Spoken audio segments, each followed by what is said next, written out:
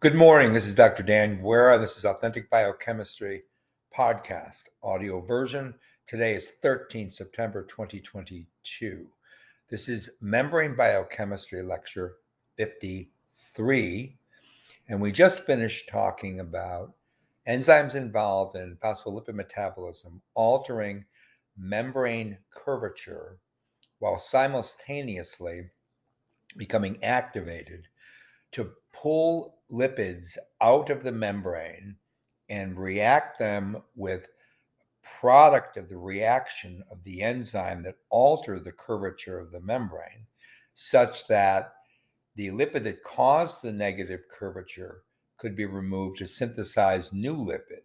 So we're talking about diacylglycerol, and we're talking about the synthesis of phosphatidylcholine. So if you want to go back and listen to that lecture I just finished yesterday, by all means do that before you listen to this one.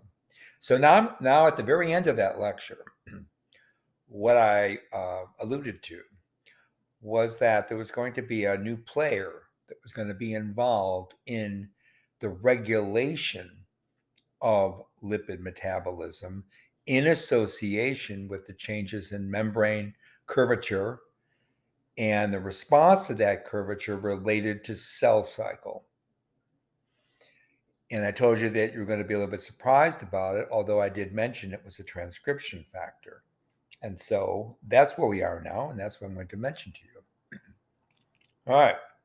So again, there are external and internal signals that regulate key polypeptides that act as enzymes.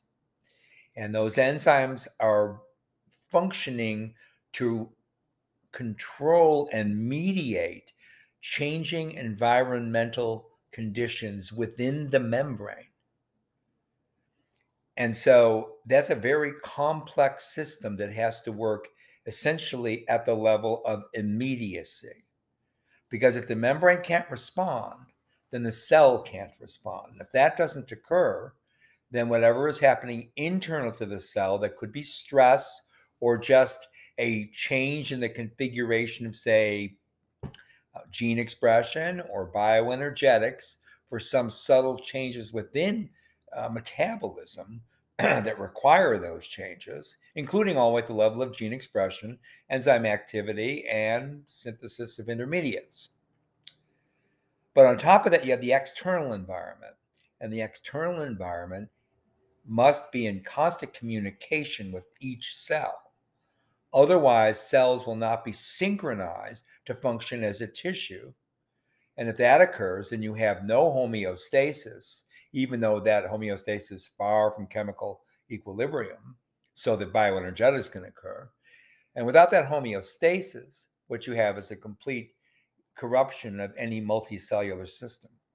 So obviously it's not the case. Obviously the multicellular systems work just fine. Think about the human being that can live to be 70, 75, 80 years old, staying alive all that time. All of that system has to function.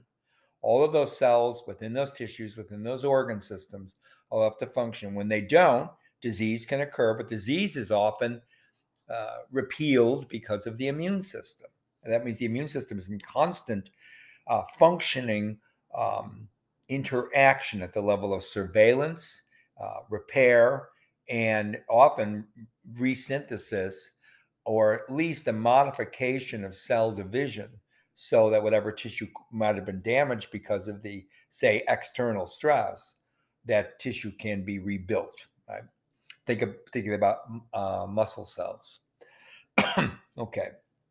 So what I'm now going to explain to you is the complex, and this is only going to scratch the surface because research science is only at the surface of this phenomenon.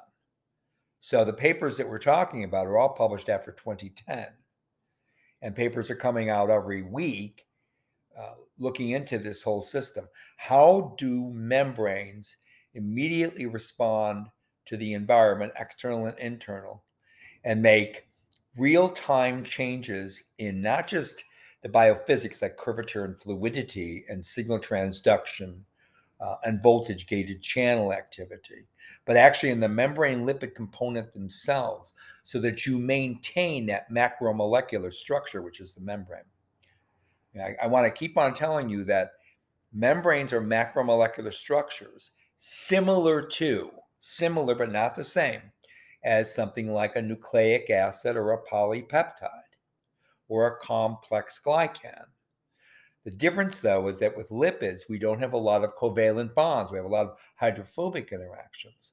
And because of that, you have a membrane doing all the functions it has. Remember, canonical biochemistry, structure-function relationships when it comes to event ontologies and living systems. But the key feature about the membrane, that it is much associated with hydrophobic interactions, because you have lipids, and lipids are not soluble in aqueous. And because of that, their interactions more have to do with hydrophobic alterations than with aqueous interactions, which would then, of course, allow for solubility constants and concentration equivalencies and the dynamics of what you think about when considering enzymatic reactions or chemical reactivity. The membrane is largely lipid. It's very organized to be able to deal with changes with the vagaries of the changes in the environment, but not at that level of covalent modification, more at the level of hydrophobic interactions. Yet you have enzymatic activity. And the enzymatic activity then helps maintain that membrane structure. And the final note on that is the issue that we have as research scientists, particularly lipid biochemists, of which I am in that subclass, is trying to find the correct techniques and instrumentation to be able to understand even the actual structure, the primary structure of a membrane. That is, how individual lipids are interdigitated in some kind of sequence, like you'd have, say, in a polypeptide, amino to carboxy terminus, you see? And we don't have that because we don't have the tools. We don't have the tools because of the complexity of the system. Okay, enough said. Now, what's maintaining this activity? This is the point I want to now get into. Is a moonlighting activity. When moonlighting, I mean it's not its normal day job, right? It's something an old term that probably comes out of the 1940s or 50s. So you have a moonlighting activity of a protein that's normally acting as a transcription factor. And we just talked about this protein. This protein is like the AP1 protein, C-Phos. And indeed, C-Phos dependent activation of lipid synthesis has actually been observed. And the first place people were studying this was in light-stimulated retinal ganglion and photoreceptor cells, but also in growing NIH3T3 cells and in PC12 cells induced to differentiate in tumors of both the central nervous system and peripheral nervous system. And indeed also, this interaction of C-Phos with membrane lipid synthesis was discovered in malignant human mammary tumors. Now in the retina, there was an obvious difference between the response of the photoreceptor and the ganglion cells. When this is an animal model, and this was an avian animal model. So when you submit young chicks to a light stimulation with respect to the synthesis of phospholipids, and then examining the expression of this transcription factor C-Phos, both increased upon light stimulation in the ganglion cells and decreased in the photoreceptor cells. So it looked like there was a correlation between the transcription factor and then membrane lipid metabolism. So you might think it has to do with gene expression. However, specifically blocking C-Phos expression also block the entire light-induced modification in the synthesis of phospholipids in both cell types. Now, let's step back a little bit and think about the physiology here. Since depolarization for neurotransmitter release in this system occurs in the light, in the ganglion cells, but in the dark, in the photoreceptor cells, you could use logic to understand that increase in CFOS expression responds to the cell's need to increase the rate of membrane biogenesis and maintenance repair to directly replenish the synaptic vesicles that are recycling, which necessarily have to recycle upon neurotransmitter release, because it's a neurotransmission, right? So in the NIH3T3 cells induced to re-enter cell cycle, 2 waves of CFOS expression were detected to promote the concomitant waves of stimulated incorporation of a p32 orthophosphate into phospholipids. So this is typically how you do lipid biochemistry. One of the ways that your professor here spent a lot of his early career using radioisotopes, and look at the incorporation or movement of radioisotopes such as p32, C14, or tritium through metabolic interactions within a pathway.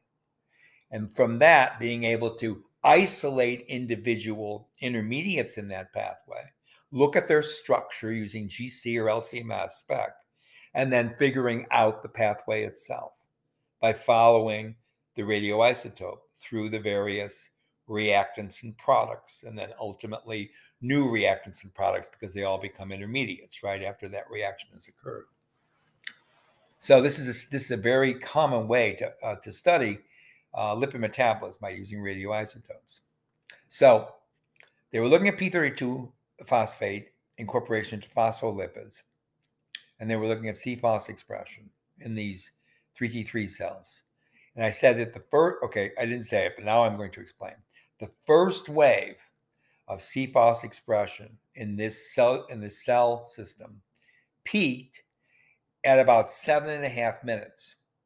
And then it returned to the control level of CFOS expression about another 7.5 minutes later. But the second pulse started at 30 minutes and remained elevated for at least 2 hours. So the longest time that was examined was that 2-hour period. So it could have actually been longer than that. Right? There are, subtle complexities of using radioisotopes, particularly p32, the short half-life, in these kind of experiments. So they kept it to 2 hours. So what they discovered was that the lipids that incorporated the p32 during the first wave were actually secondary messenger phosphoinositides. Whereas in the second wave, membrane biogenesis was obvious because you found p32 in membrane lipids and membrane phospholipids. Those were actually the major radioactive products. Okay. So the half-life of CFOS messenger RNA seemed to be really short in that first wave, maybe only 10 minutes, because you went with between 15 and 30, right? While it was much longer in the second phase. So again, if you're a good research scientist, particularly good lipid biochemists, which are top of the line research scientists, you realize that coordination, that correlation between phosphate uptake, the expression of a protein, which you know is a transcription factor, CFOS, and then the distribution of that p32 into various lipid classes, starting off in the short burst with signaling lipids. That would be the inositol phosphate cascade. Those would be pre-existing membrane lipids. And then the longer burst associated with the expression equivalency of the CFOS transcription factor linked to the P32 uptake into those lipids. Those phosphoglycerolipids were ones that were obviously synthesized de novo. Okay. So you're looking there at not just utilization of membrane lipids, okay, like we were just talking about the ganglion system with the chick, but also synthesis de novo of those lipids, which meant that enzymatic activity had to be coordinated, as well as membrane-mediated phenomena, right, which are two different things, right? Where are the enzymes at? Are they localized in the membrane?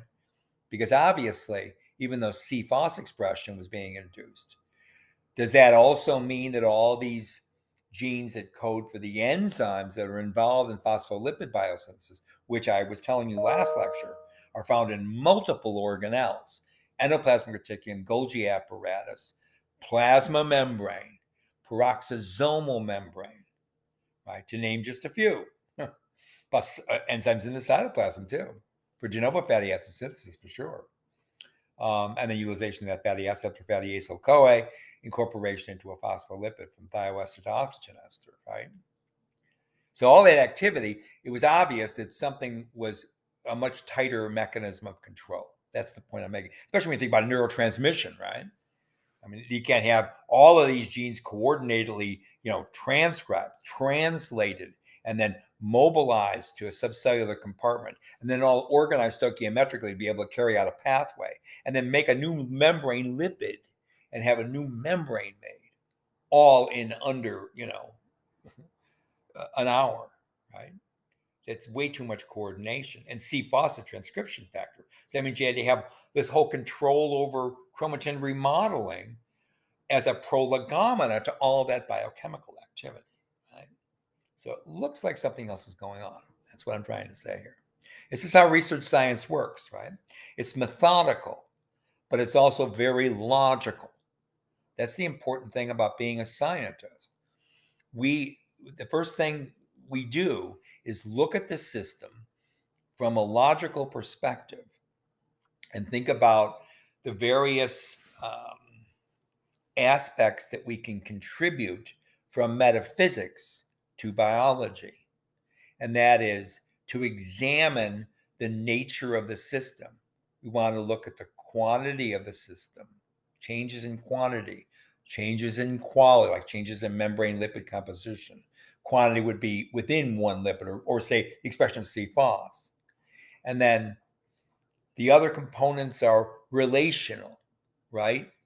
So relational meaning if this changes, how does the other one change, right? And then modality, the most important, I think, of the four features of looking at a metaphysical characterization of reality, right? Whether or not it is reality is a different story, but a phenomenological characterization of reality. That's what I want to say, right? A Kantian phenomenological perspective. Then the modality is really important. And that is this a necessary phenomenon? Did this phenomenon actually occur? And if it did occur and it's necessary, what happens when it doesn't occur, right? So modality, right? It must occur rather than it simply does occur, or can it occur at all, right? That's the modality in metaphysics. All right, so membrane biogenesis requires the coordinated supply of many biomolecules. So going back to the retinal ganglial cells. Now, an isotopic labeling experiment was performed with these two. They were using tritiated glycerol and P32 orthophosphate. So you can now look, these are called dual label experiments. You can look at the incorporation of phosphate into a phospholipid and the incorporation of glycerol into a glyceryl phospholipid. Right? So they did this in vivo, and they also did it in vitro. And in vitro, they also used P32 labeled at the gamma phosphoryl of ATP. And these kind of experiments showed that the labeled phospholipids were similarly increased. So it's a quantitative component, right? Metaphysical consideration I just mentioned to you, explained to you. So there's a quantitative increase in phospholipids with C-Phos dependent increases in a manner that was associated with the light exposure versus the dark. Okay. So that involves quantitative, qualitative, relational, and modal interactions, all of the 4 features of phenomena, or Aristotle would have called reality. Now, similar results were found with another class of cells called PC12 cells, and these are cells induced to differentiate into specifically sympathetic-like neurons with the nerve growth factor, NGF. C-Phos activates the overall metabolic labeling in that system of both phospholipids and then specifically glycolipids. Okay, now those are different because that means that there's a glycosylation component. And some glycolipids can also be sphingolipids. And of course, some phospholipids can be sphingolipids. Okay. Now, blocking C-Phos expression impairs both as neuridogenesis. So these are sympathetic-like neurons. Neuridogenesis. If you block C-Phos expression, you impair neuridogenesis and the activation of phospholipid and glycolipid biosynthesis. Okay, now that's pretty interesting, right? Now you have a physiological component there, neuridogenesis, okay? Neurons being formed, necessarily requiring these lipids. And C-Phos being the transcription factor involved in the change of events to occur, this neuridogenic event. So now, here we go. Thin layer chromatography. Yes, we still do this in lipid biochemistry. It's an excellent analytical tool.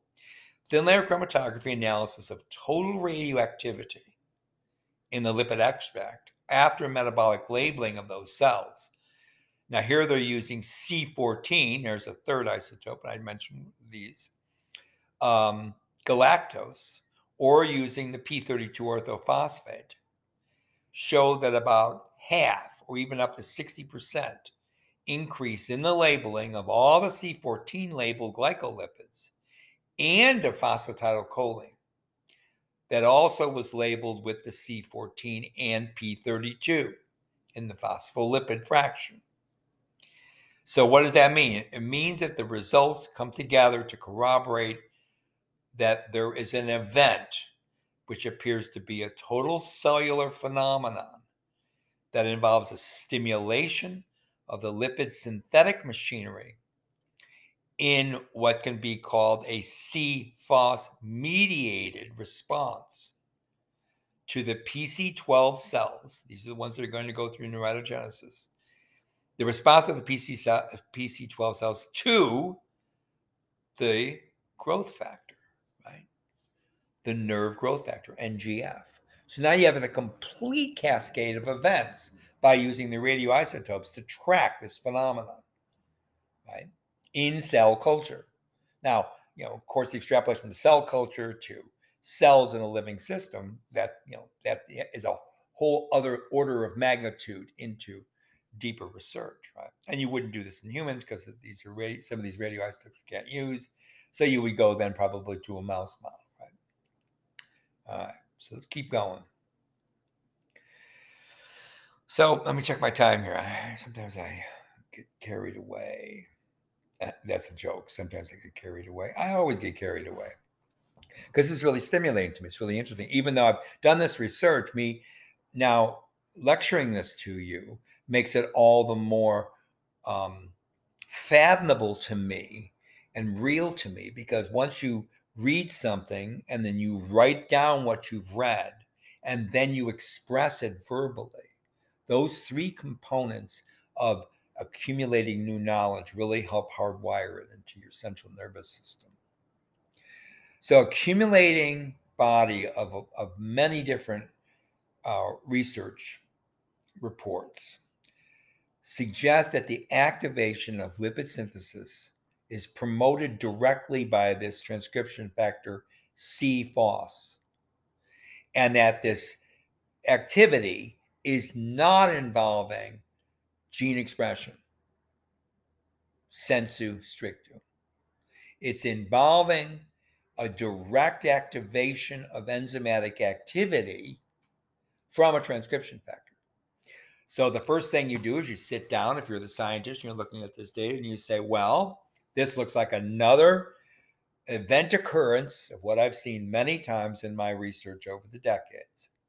That something that's first discovered and its function is examined and elucidated by good, solid research science. It's given a name, and the name is associated with its function. And so we tend to then become biased to believe that function is what was first discovered.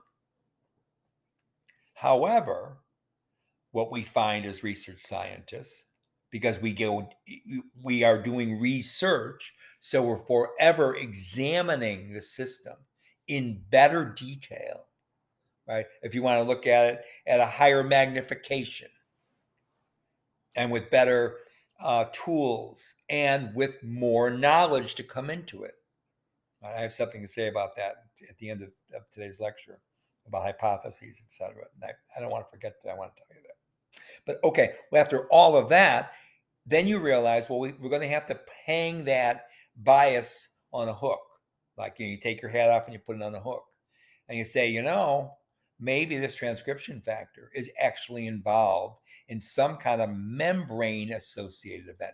Nothing nuclear, nothing mitochondrial genomic either. Something that's going on here and now in the membrane. And this polypeptide is functioning there, which means that, yes, canonically, it's always been considered a transcription factor, but now we're going to have to start thinking that it's not just a transcription factor, it's actually a protein involved in membrane remodeling that doesn't involve nascent gene expression. Okay? So these are really important issues. This is why authentic biochemistry hopefully is unique. I'm bringing to bear here, reading these scientific papers with you, analyzing them, and then synthesizing the information within the corpus of the literature, right? The scientific literature. And it's not just my memory of the literature. I go digging for the association. And then that's what my presentation is, right? So analysis and synthesis from a dialectical mechanism. All right, I think I might want to stop there because the whole other rest of the story is coming down. Don't worry, it's going to be in the next lecture. But I wanted to go back and cover this small bit of philosophy with you. Something I wrote down just yesterday. I was going to mention it in yesterday's lecture, but I totally forgot about it. So today I can say it. Here's what I wrote. There is a loss of hours every day. Sometimes I see I've been working on a lecture and 2 hours have gone. Moments are far more conserved, however, as in the burning of a wood fire. The continuum combusts the temporal border. A reaction without defined substrates, obtaining products at once recognized as intermediates along the apeiron. Such is the arc of knowledge, from hypothesis to hypostasis. So I'll leave you with that and tell you that this is Dr. Dan Guerra from Authentic Biochemistry Studios in the Inland Pacific Northwest on this, the 13th day of September, 2022, saying bye for now.